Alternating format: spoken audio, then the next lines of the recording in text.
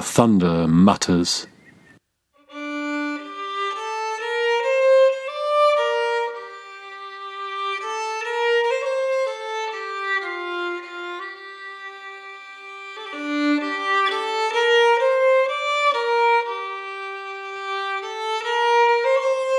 A poetry and music podcast presented by Becky Dello and Adam Horowitz.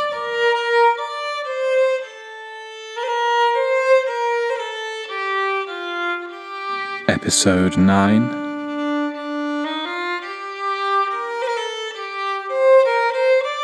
John Clare's The Shepherd's Calendar, August.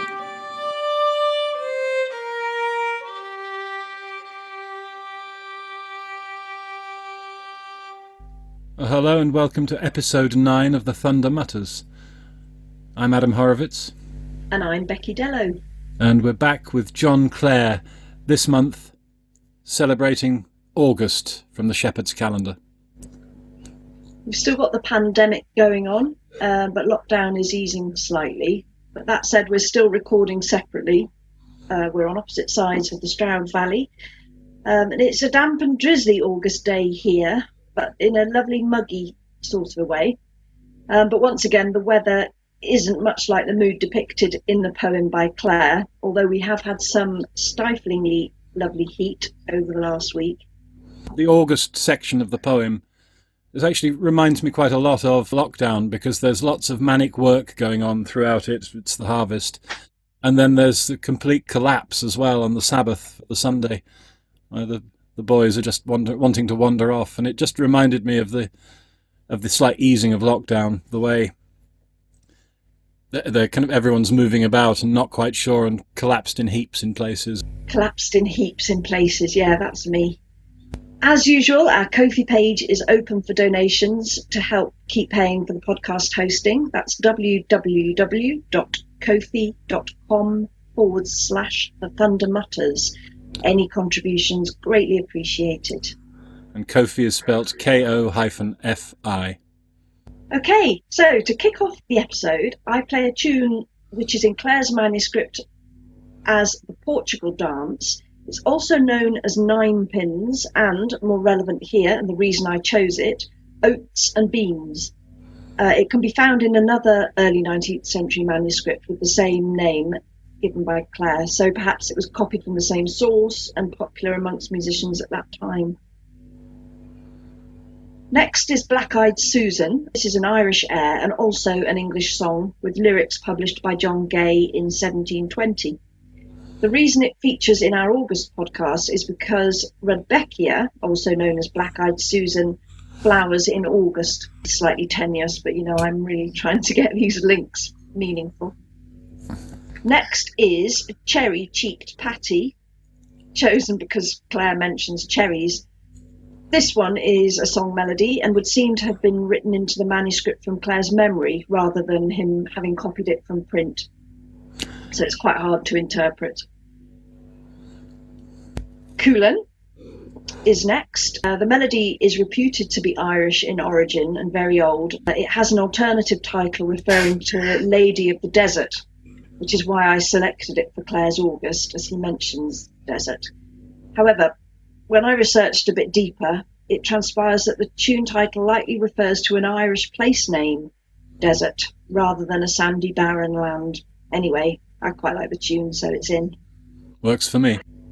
Dusty Miller, talking of what works for you, you chose the raunchy version of Dusty Miller. Yes. I have two versions, quite a nice gentle version, and then one that I titled Raunchy Dusty Miller, which is what Adam chose.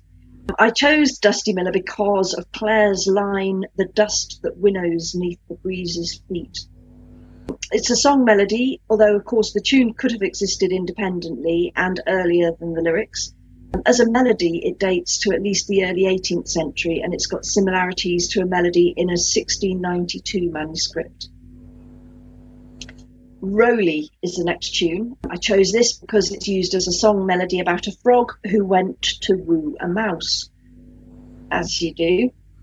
The ballad dates back to at least 1549 and was also used as a political song in the 17th century stage play. Claire mentions frogs, so I thought this would be a good one to include. It made me very happy because I remember my mother singing me the Froggy Would a Wooing Go when I was a small child, and that tune just jumped out at me. It was lovely. And the final tune I play is called Gary Owen, who I'm not sure because I was never into them, but could have been a member of Take That. Was it Adam? Did you follow Take That? That was Gary Barlow. Oh, wasn't there an Owen in it? Was somebody Owen? Mark Owen.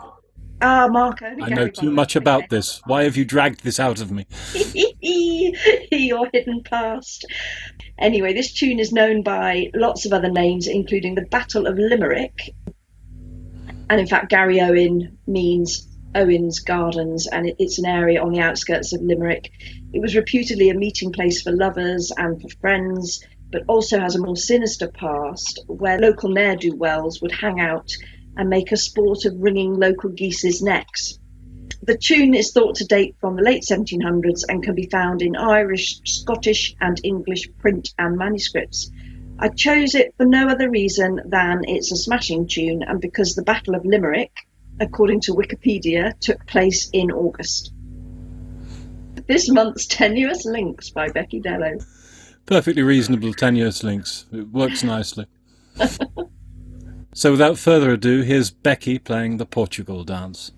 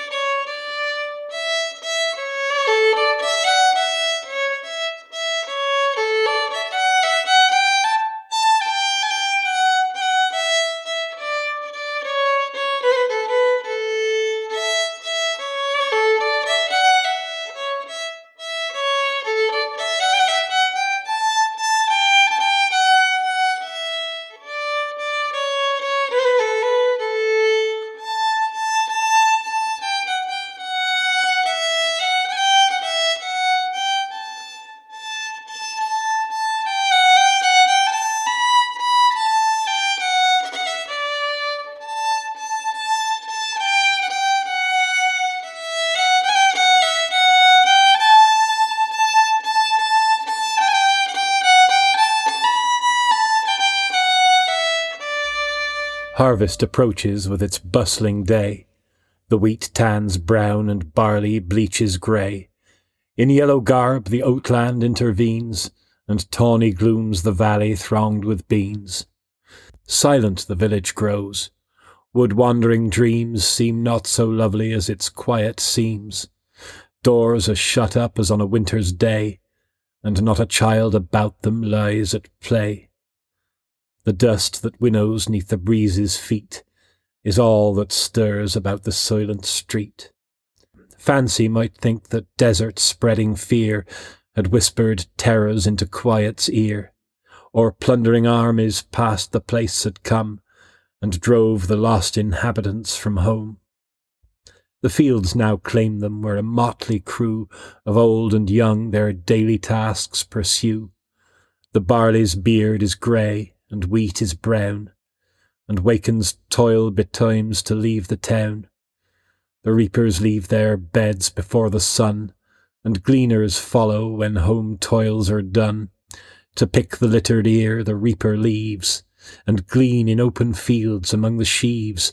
The ruddy child nursed in the lap of care, in toil's rude ways to do its little share, beside its mother puddles o'er the land, sunburnt and stooping with a weary hand, picking its tiny glean of corn or wheat, while crackling stubbles wound its legs and feet. Full glad it often is to sit awhile upon a smooth green balk to ease its toil, and fain would spend an idle hour to play with insects strangers to the moiling day, creeping about each rush and grassy stem, and often wishes it was one of them, in weariness of heart that it might lie hid in the grass from the day's burning eye, that raises tender blisters on his skin through holes or openings that have lost a pin, free from the crackling stubs to toil and glean, and smiles to think how happy it had been, whilst its expecting mother stops to tie her handful up, and waiting his supply, misses the resting younker from her side, and shouts of rods and morts of threats beside, pointing to the grey willows while she tells his fears she'll fetch one if he still rebels, picturing harsh truths in its unpractised eye, how they who idle in the harvest lie shall well deserving in the winter pine, or hunt the hedges with the birds and swine. In vain he wishes that the rush's height were tall as trees to hide him from her sight. Leaving his pleasant seat, he sighs and rubs his legs and shows scratched wounds from piercing stubs, to make excuse for play, but she disdains his little wounds and smiles while he complains, and as he stoops adown in troubles sore, she sees his grief and bids him sob no more, as by and by on the next Sabbath day she'll give him well-earned pence as well as play, when he may buy, almost without a stint, sweet candied horehound cakes and peppermint, or streaking sticks of luscious lollipop, whate'er he chooses from the tempting shop, within whose diamond window shining lie things of all sorts to tempt his eager eye. Rich sugar plums in phials shining bright, in every hue young fancies to delight, coaches and ladies of gilt gingerbread, and downy plums, and apples streaked with red. Such promises all sorrows soon displace, and smiles are instant kindled in his face. Scorning all troubles which he felt before, he picks the trailing years and mourns no more.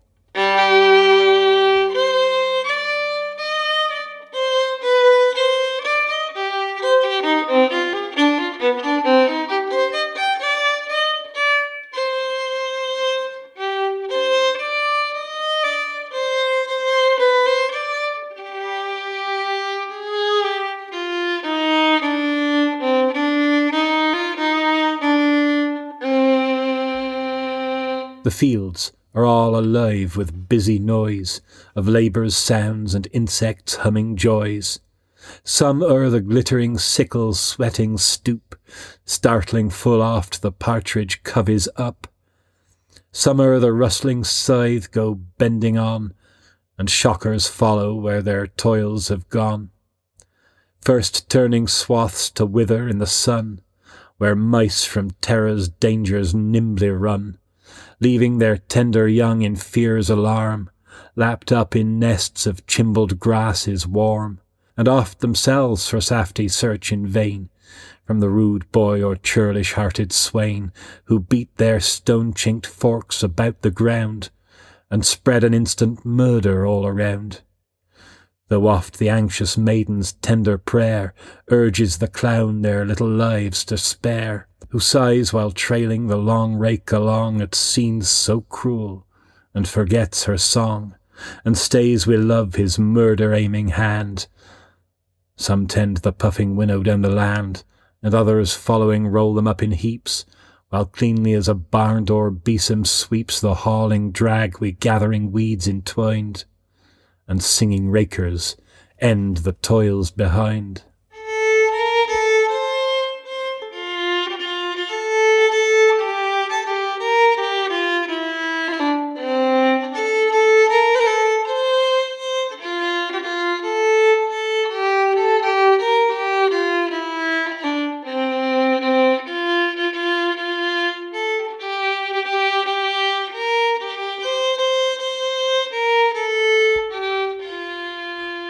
When the sun stoops to meet the western sky, and noon's hot hours have wandered weary by, they seek an hawthorn bush or willow tree, or stook or shock where coolest shadows be, where baskets heaped and unbroached bottles lie, which dogs in absence watched with wary eye, to catch their breath awhile and share the boon, which beavering time allows their toil at noon. All gatherings sit on stubs or sheaves the hour, where scarlet poppies linger still in flower. Stripped in his shirt, the hot swain drops adown, and close beside him in her unpinned gown, next to her favoured swain, the maiden steals, blushing at kindness which her love reveals, who makes a seat for her of things around, and drops beside her on the naked ground. Wearied wi' brambles catching at her gown, and pulling nuts from branches pulled adown by friendly swain, the maid wi' heaving breast upon her lover's shoulder leans at rest. Then from its cool retreat the beer they bring, and hand the stout hooped bottle round the ring. Each swain soaks hard, the maiden ere she sips, shrieks at the bold wasp settling on her lips, that seems determined only hers to greet, as if it fancied they were cherries sweet. So dog forgoes his sleep a while, or play, springing at frogs that rustling jump away, to watch each morsel that the boon bestows, and wait the bone or crumb the shepherd throws. For shepherds are no more of ease possessed, but share the harvest's labours with the rest.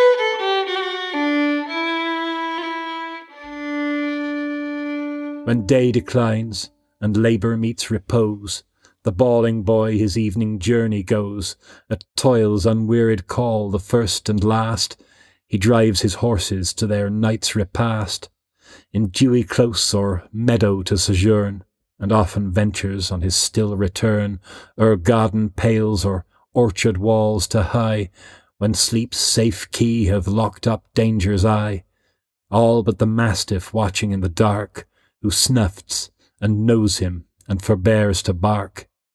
With fearful haste he climbs each loaded tree, and picks for prizes which the ripest be, pears, plums, or filberts, covered o'er in leaves, while the pale moon creeps high in peaceful dreams, and o'er his harvest theft in jealous light fills empty shadows with the power to fright, and owlet screaming as it bounces nigh, that from some barn-hole pops and hurries by, scared at the cat upon her nightly watch, for rats that come for dew upon the thatch.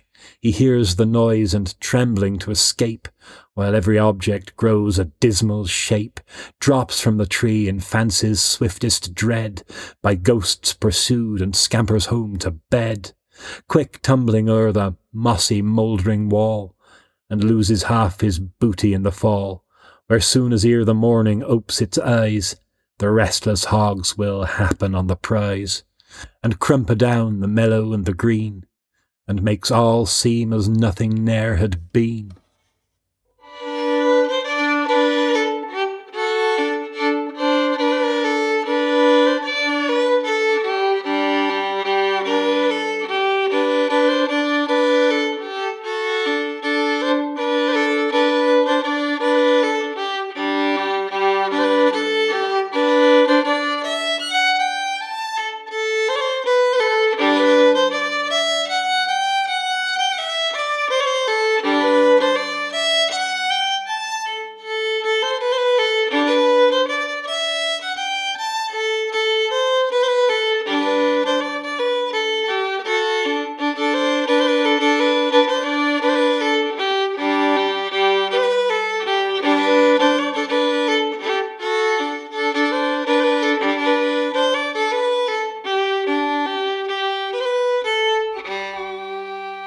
Amid the broils of harvest's weary reign, how sweet the Sabbath wakes its rest again.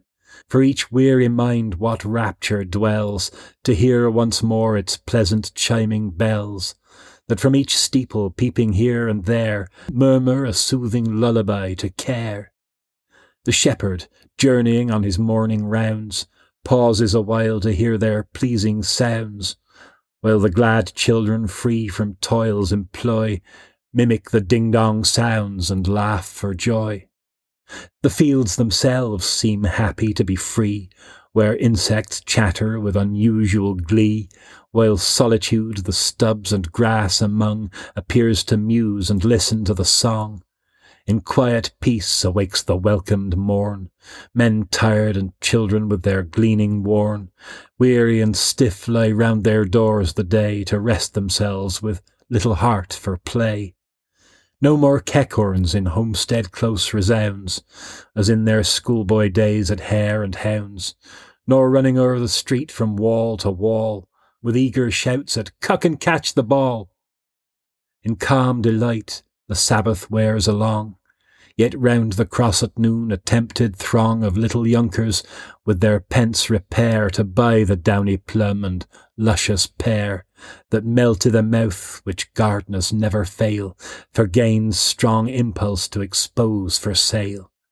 And on the circling cross steps in the sun sit when the parson has his sermon done, when grandams that against the rules rebel come with their baskets heaped with fruit to sell, that thither all the season did pursue wi' mellow gooseberries of every hue, green ruffs and raspberry reds and drops of gold, that makes mouths water often to behold, sold out to clowns in tots oft deemed too small, who, grudging much the price, eat husks and all, nor leaves a fragment round to cheer the eye of searching swine that murmurs hungry by, and currants red and white on cabbage leaves, while children's fingers itches to be thieves, and black-red cherries shining to the sight as rich as brandy held before the light.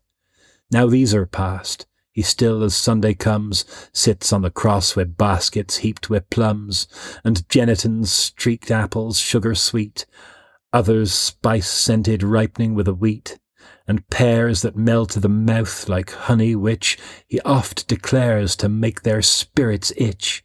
They are so juicy ripe, and better still, so rich they e'en might suck 'em through a quill.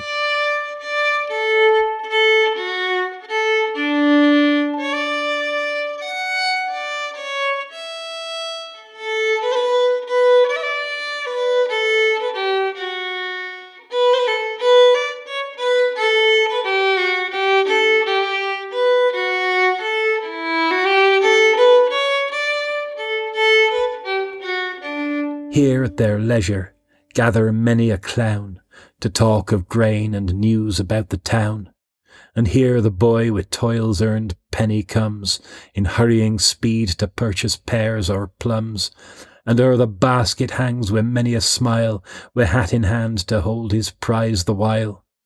Not so the boys that begs for pence in vain of deaf-eared dames that threat while they complain, who talk of the good dinners they have ate, and wanting more as nothing but consist, vowing they ne'er shall throw good pence away, so bids them off and be content with play, reaching her rod that hangs the chimney o'er, and scaring their rude whinings to the door, who sob aloud and hang their hats adown, to hide their tears and sawn along the town, venturing with sullen step his basket nigh, and often dipping a desiring eye. Stone-hearted dames thrift's errors to believe, who make their little bellies yearn to thieve, but strong temptation must to fears resign, for close beside the stalks in terror shine so choking substitutes for loss of pelf. He keeps his hungry fingers to himself, and mopes and sits the Sabbath hours away, with heart too weary and too sad for play. So Sunday scenes and leisure passes by, in rest's soft peace and home tranquillity, till Monday morning doth its cares pursue, and wakes the harvest's busy toils anew.